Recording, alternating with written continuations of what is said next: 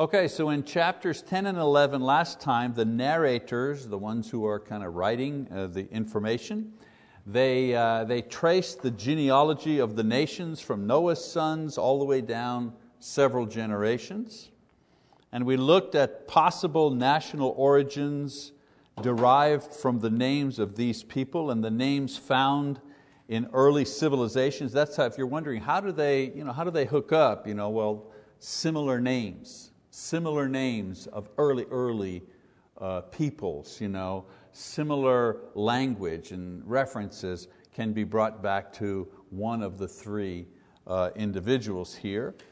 But the Bible was very specific in the idea that all civilizations can trace their source to Japheth, Ham, and Shem. Japheth, we said at the time, the peoples of Europe, India, the Middle East. Ham, the peoples of Africa, the Middle East, the Orient, the native peoples of the North and South America. Shem, the Middle East, especially the Jews, the Shemites, the Semites.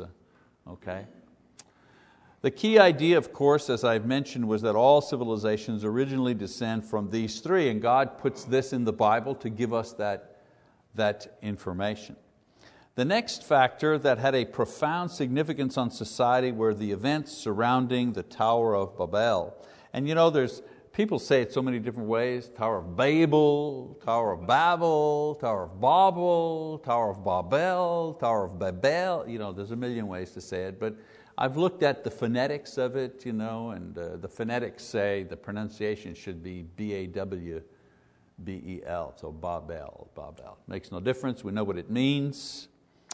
God tells the people, of course, to fill the earth at this time, but man does exactly the opposite. He concentrates in one place, falls into a form of paganism. God separates them by multiplying the languages. It was instead of starting a civil war, He just confuses the languages so that they can't talk to each other and understand each other, and so they begin to form similar groups that have similar languages and begin to drift away. This multiplication of languages set into motion the physical and geographic changes that resulted in different cultures, different physiologies, and different countries that we have today. It's not like we have 1 million different countries, right? There's only about 150 different nations, even going back to that time. So we then see two other writers pick up the story from Shem, who was the one who was writing the record that includes the Tower of Babel, that incident. So you remember I told you that the patriarchs, their sons, they're the ones that are recording this stuff, okay? Ultimately, Moses, we spoke about this at the very beginning of Genesis, but for those of you who weren't there, ultimately what Moses does is he gathers these records and puts them together to create the book of Genesis. We know Moses is the one who recorded it, who actually put it down into writing. But he wasn't there at the beginning of the world, obviously. He wasn't there at that time. So he's working from oral tradition, written tradition, so on and so forth. We talked about this at the beginning of Genesis. So that's why I am mentioning this is the record of Terah, this is the record of Shem. Different ones picked up the story and kept writing it or moved the oral tradition forward. Okay? So now Terah, a descendant of Shem, we've got the three, Japheth, Ham, Shem. Okay, so now Shem, we're going to zero in on Shem, and one of his descendants is Terah, a descendant of Shem. He provides a very short record that includes the genealogy from Shem to himself and then down to Abram, who was later to become Abraham. So the story now shifts from a wide view of society and the world. The Bible has given us now the details of how the world began, how it and society got to be the way it is, through the sin of man and through the flood, and now the Tower of Babel and the difference of languages. We got the wide view of how things happened. Now, as I mentioned to you, the writers are going to now focus in a tight shot, a very up close and personal shot of just one person. Okay? It will now remain in this close-up mode until the very end, in order to show how God will bring onto the stage of humanity the Savior, Jesus Christ. You have the wide view, how did the world begin, why is it the way that it is, and once we've established that, it zooms into Abram. And from then on, it just follows Abram and his descendants all the way to Jesus Christ. Okay? So after Terah's record, another writer, this time Isaac, will continue telling the story of Abraham. Okay? His son is telling the story. He begins by naming the three sons of Terah and a little bit of their history. Let me just change this over here. In chapter 11, 27 to 32, Haran died young. Nahor married Haran's daughter. And then Abram married his half-sister, who is said to be barren. Now we don't have any details, but Terah packed up part of his family, and that would include Abram and Sarai, and Lot, who was the child of his dead son Haran, and he was headed to Canaan. But he only got as far as the city of Haran, which is probably a city that his dead son built. So the story of Terah ends here. He may have refused to go on, he may have been sick and died, we don't know. All we know is that his original journey was to Canaan, but he never made it. So this sets the scene for the life and the call of Abram. So let's go to chapter 12, beginning in verse 1, now that we've set up the story, and let's read about the life of Abraham and the call that he received. Chapter 12, beginning in verse 1. It says, "Now the Lord said to Abram, go forth from your country and from your relatives and from your father's house to the land which I will show you. And I will make you a great nation, and I will bless you and make your name great, and so you shall be a blessing. And I will bless those who bless you, and the one who curses you I will curse, and in you all the families of the earth will be blessed." So Abram went forth as the Lord had spoken to him, and Lot went with him. Now Abram was 75 years old when he departed from Haran. Abram took Sarai his wife, and Lot his nephew, and all their possessions which they had accumulated, and the persons which they had acquired in Haran. And they set out for the land of Canaan. Thus they came to the land of Canaan. Abram passed through the land as far as the site of Shechem to the oak of Moreh. Now the Canaanite was then in the land. The Lord appeared to Abram and said, "To your descendants I will give this land." So he built an altar there to the Lord who had appeared to him. Then he proceeded from there to the mountain on the east of Bethel, and pitched his tent, with Bethel on the west and Ai on the east. And there he built an altar to the Lord and called upon the name of the Lord. Abraham journeyed on, continuing toward the Negev. So Terah has died, and the Lord calls Abraham to leave Haran to finish the journey to Canaan. Let me just show the map here. Here's a little map. I want to see how, well, it doesn't look very big there, but can you spot, look at the very bottom there to your right, where it says Ur. That's where Abraham or Abram originally comes from, Ur. Notice if you follow that light blue line, aqua, whatever color you want, it's not blue, right? It's kind of aqua line. So if you follow that aqua line, you see Ur, and then just above that, Babylon. So you're in, the Babylonians, the land of Ur, that's Iraq. Okay, so that's where he is. And then they're called, Terah is called to go to Canaan. So notice, keep following the line, and you see Haran is the furthest northern point there at the top, Haran. So from Ur, Terah, gets as far as Haran, but he doesn't go any further than that. We don't know why. Maybe he died there. Maybe he just didn't want to go any further. But he was called to go to Canaan. And so what happens is that Abram and his wife, which is his half-sister, and Lot, his nephew, right? And his family and his slaves and so on and so forth, he packs them up from there and he continues the journey all the way to Canaan, and even further, he eventually gets to Egypt, and we'll talk about that in a minute, okay? Now in Acts chapter 7 verse 2, you don't have to go there, but Stephen says that God called Abram while he lived in Ur, which may mean that both Terah and Abram were called, but Terah would not go any further than Haran. Could be a lot of reasons for that. We just know he didn't make it all the way to Canaan. So the Lord calls Abram to leave Haran and the things that are keeping him there. So what could be keeping him there? Well, maybe it's his country, it's his culture, his people, his family. No such thing as Jew here at this point. Abraham is the first one. When he arrived in the land, the Canaanite would call him a Hebrew, which means from the other side of the river, the Euphrates. Okay? That's where the term comes from. So he has to leave everything, but God makes a promise to him, actually a series of promises. First of all, he says, he will give rise to a great nation. That's the first promise that he makes. Because right now, just one guy, right?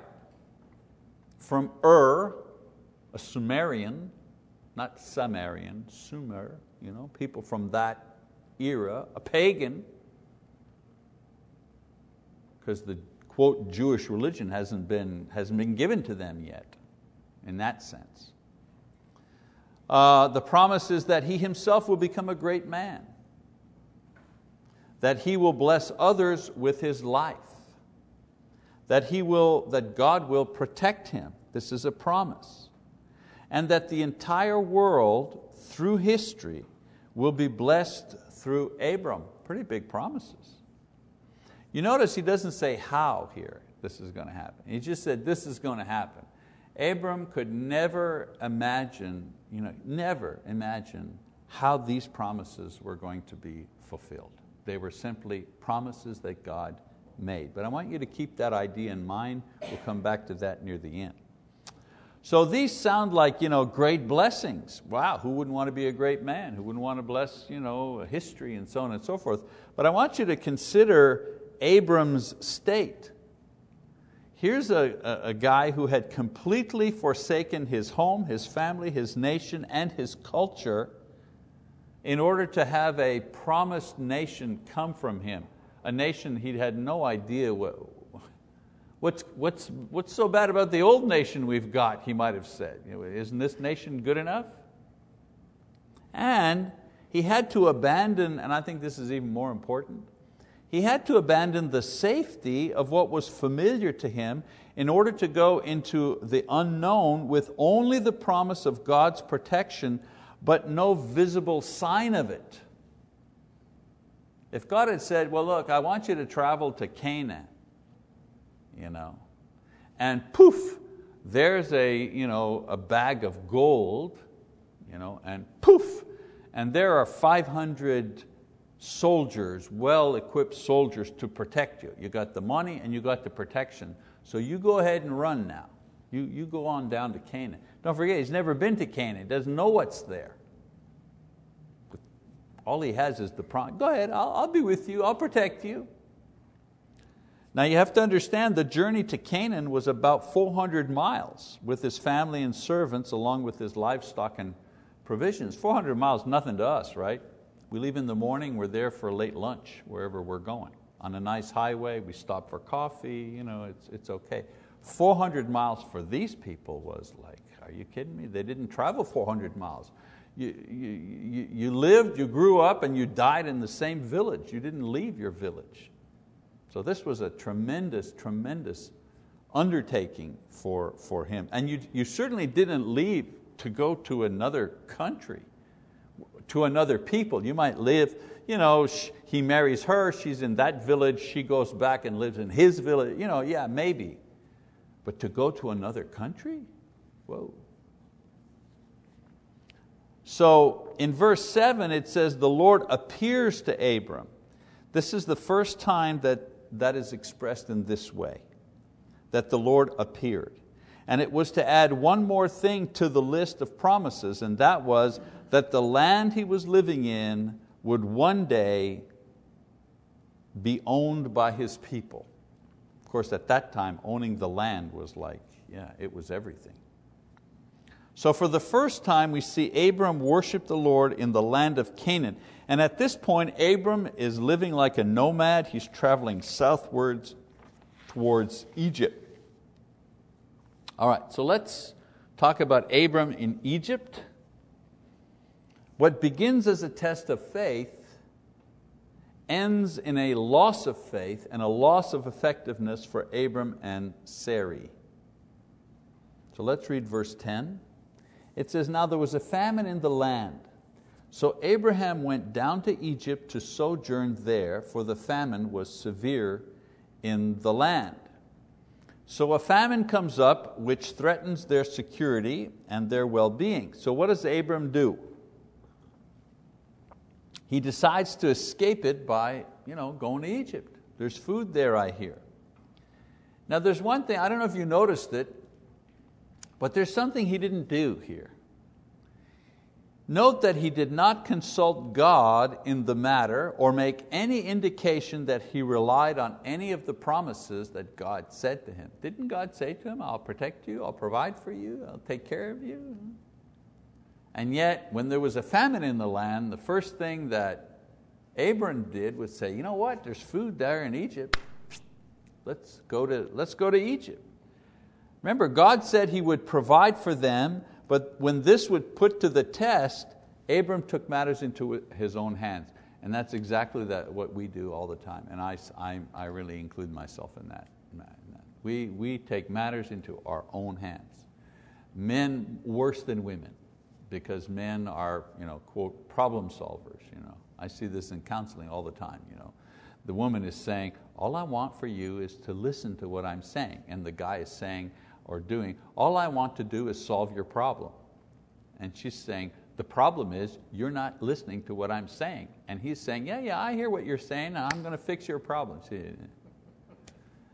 She's saying, I don't want you to fix anything. If you want to fix something, fix the way you listen to me so I can be sure that you're actually paying attention to what I'm saying. You know what I'm saying? So it's the same. I don't want to get too far afield here, but it's the same thing here with Abram. God said, I'm going to take care of you. You won't have to worry. You're going to be a great man. Everything you need, I'll take care of. Just go there. And the minute he goes there and something happens, the promises fly out the window. Nowhere is it mentioned that he said, Lord, you said you'd take care of us. We're now running out of food. What shall we do?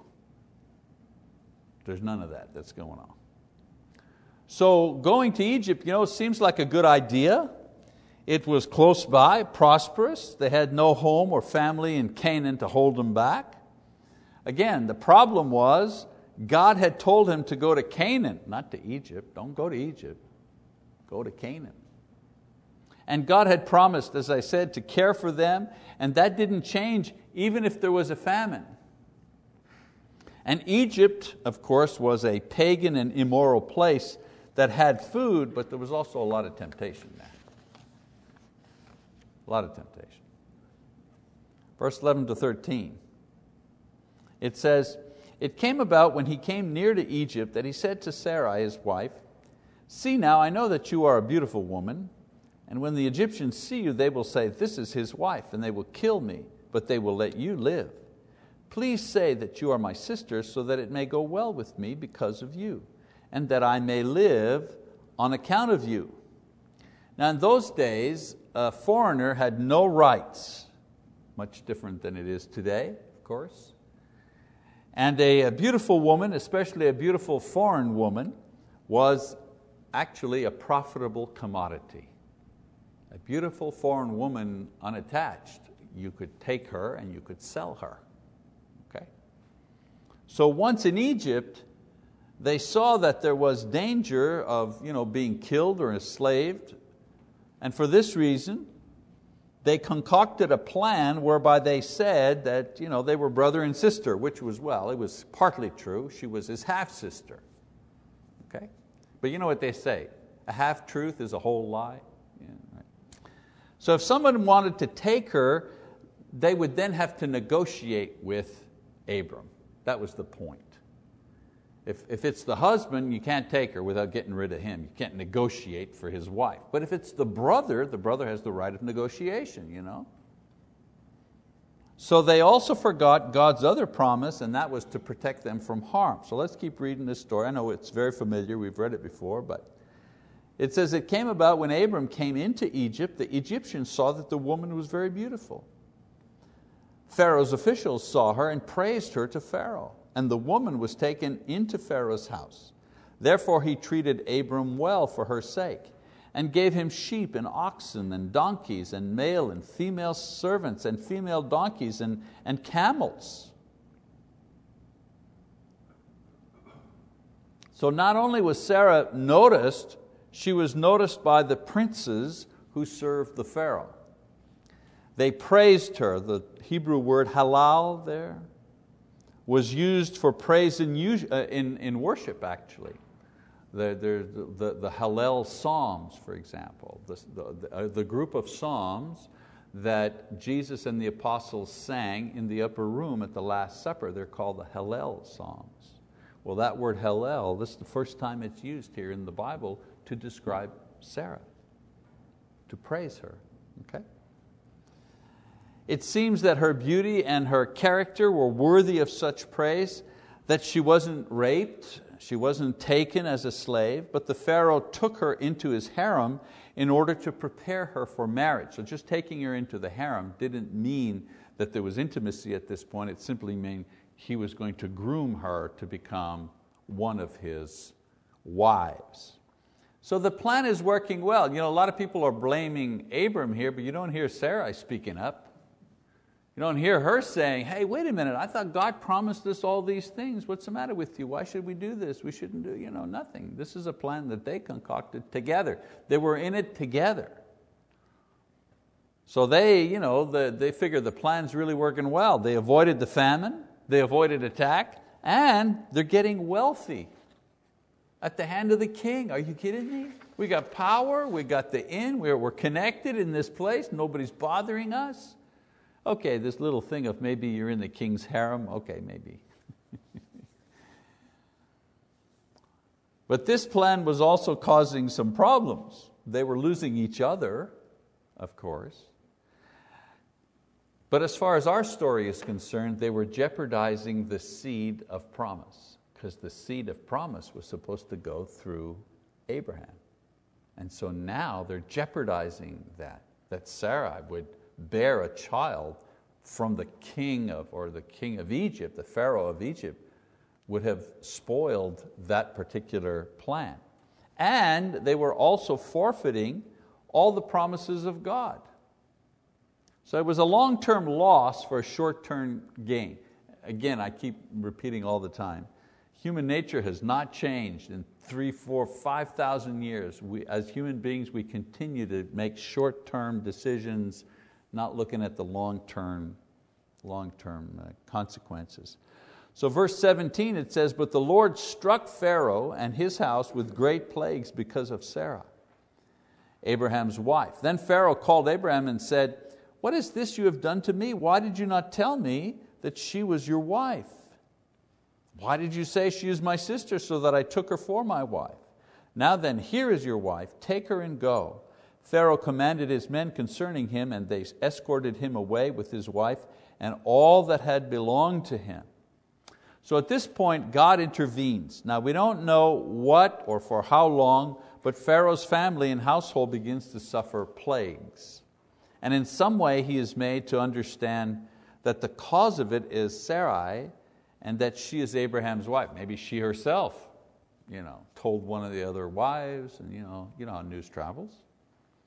He's also made to understand that these people are protected by God. Otherwise, let's face it, he would have killed them both. What does he care? Life is cheap.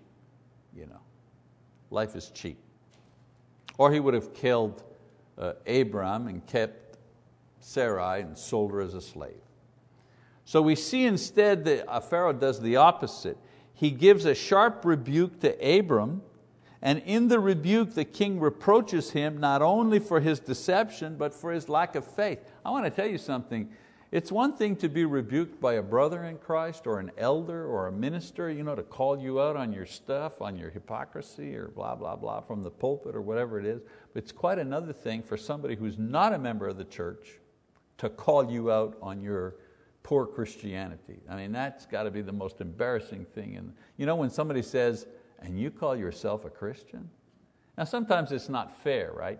People who are not people of faith, they know how we ought to live. They're always judging how we do this. I thought you were a Christian, and it's rather unfair. But imagine when it is fair, like when we do something that really is not right or not good, and we get called on it by somebody who is not a Christian, but at least knows how Christian ought to act. It's exactly what's happening here, exactly what's taking place here. So he's upset, the king, that he might have been fooled into taking another man's wife and then suffering the wrath of God. At least the king, understands you're not to take another man's wife. That's it. Even in the pagan world, there were principles. And also that Abraham, a man that he blessed and seemed to admire, he gave him gifts and so on and so forth, would do this to him. How could you do this to me? And then of course, he at least believes enough in the God of Abram to spare him and send him his way. So somehow there must have been some faith on the Pharaoh's part to recognize that Abram is protected by a mighty God. Obviously, if this God has given us plagues, He has power.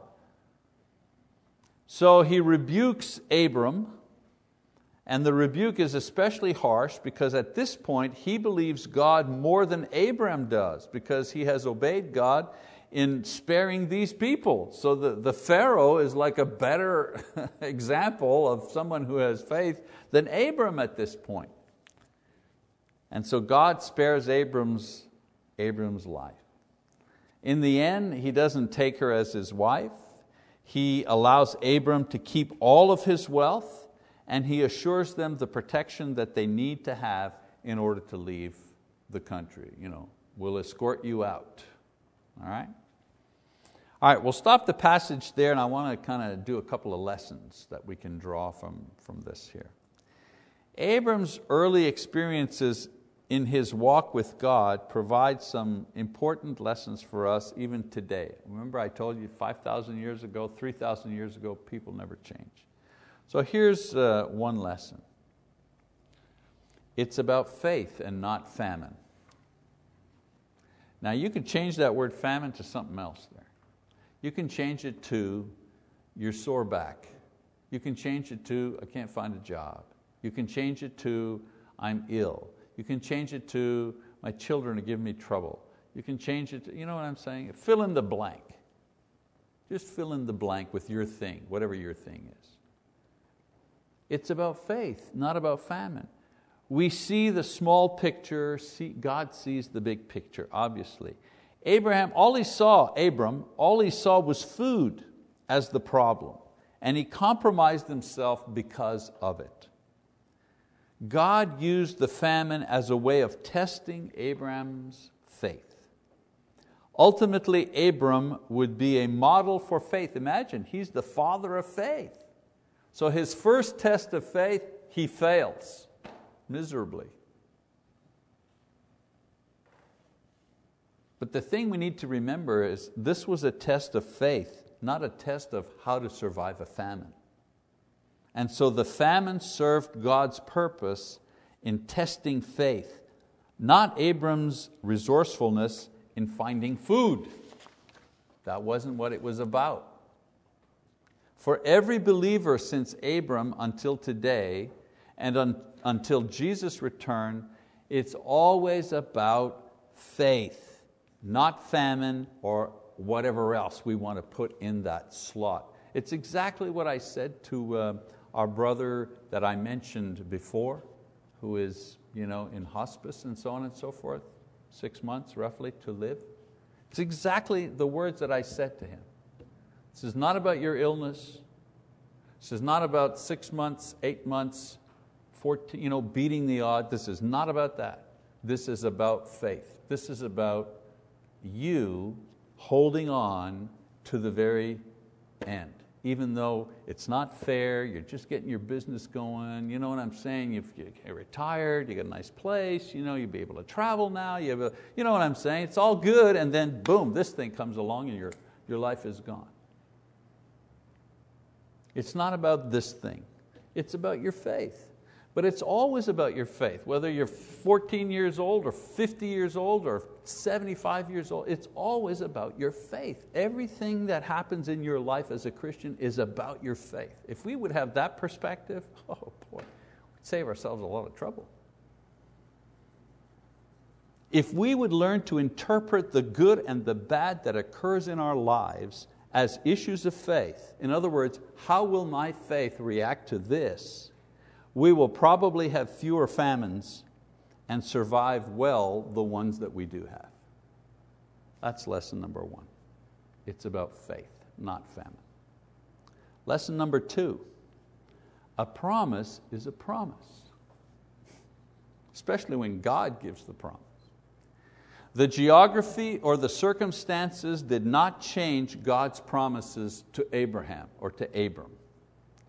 His problem was that he did not claim his promises through worship and prayer when the time came. Instead, he took matters into his own hands. Remember what I said? Nowhere do we see the prayer, God, you promised to take care of us and now we're starving to death. Tell me what to do. Maybe then God would have said, okay, here's what you're going to do. They have food in Egypt. Go down to Egypt and get some food, but do not lie. You know what I'm saying? His problem was that he did not claim his promises. God's promises are sure, not because the circumstances favored their fulfillment, they are sure for 3 other reasons. They're sure because God never lies. He cannot lie. So if He says, I will protect you, He cannot lie. If He says, I will raise you from the dead, He cannot lie. If He says, if you do that, I'm going to do this, He cannot lie. A promise is a promise, and His promise is sure because He cannot lie. Also, nothing is impossible with God, so He can always fulfill His promises. Things are impossible for us, and believe me, even simple things are impossible for us at times. But nothing's impossible for Him. So He is always able to fulfill His promises because nothing holds Him back. And then finally, His promise depends on Him, not on us. He saved Abram even after Abram messed up. Why? Because He said so. He said, I will take care of you. He didn't say, I will take care of you if you're nice and if you're good and if you always do what I say and if you're just a goody person and if you're a person full of faith and you never swear and you never, I'll take care of you if you do. No, He said, I will take care of you. You know how we give the vows of matrimony, through good and evil, whether rich and poor, healthy or unhealthy, whatever, in all circumstances, until death do us part, we make. That's the vow that we have from God. I will protect you and I will bless you and I will save you, healthy or not healthy, whether you're acting 100% right or 2% right, I'll be there for you. Someone says, well, I'm afraid of losing my salvation because sometimes I'm down and I'm depressed and I'm not doing all the things I ought to do. And I tell them, your salvation is not based on how strong you are. Your salvation is based on how strong God is. And so long as you trust in His strength and not yours, you're saved, my friend. It's when you start thinking about being saved based on your own strength or your own goodness, that's when you're in trouble. It's so counterintuitive, I know, but that's the gospel. The gospel is counterintuitive. It's like being in a plane, you can't tell when you're upside down. A lot of pilots, I've never had this experience, but a lot of pilots say you have to trust your instruments, because if you're just going by your eyes and so on and so forth, it feels all wrong, but you have to trust your instruments. If your instruments tell you you're upside down, then you're upside down, you got to correct. That's the same thing here. You have to trust the gospel, don't trust your feelings. Satan is the one that manipulates feelings to make the righteous feel guilty or to make them afraid and so on and so forth. No. We're saved because God promised we're saved. And that promise is solid because He can do it. And then the last thing, you can't share a faith that you don't have. The Egyptians and the Pharaoh were impressed by Abram and Sarai, but after the deception was found out, they were sent out of the country. Now can you imagine if they would have relied on God and gave their witness of God's great power? They could have made the Pharaoh and his household believers in God. What could have been? As it was, an opportunity to witness to a mighty king was lost because the witnesses themselves were unfaithful. And we all miss chances like that. I'm not going to harp on this point. I've missed chances like that. I spoke too soon, said the wrong thing, blew a great opportunity to share my faith with somebody. If salvation were based on the fact that you took advantage of every opportunity to share your faith with someone successfully, if salvation were based on that, well, I don't know about you guys, but I wouldn't be going to heaven. I wouldn't be going to heaven for sure. And that's what I'm supposed to be doing for a living, imagine.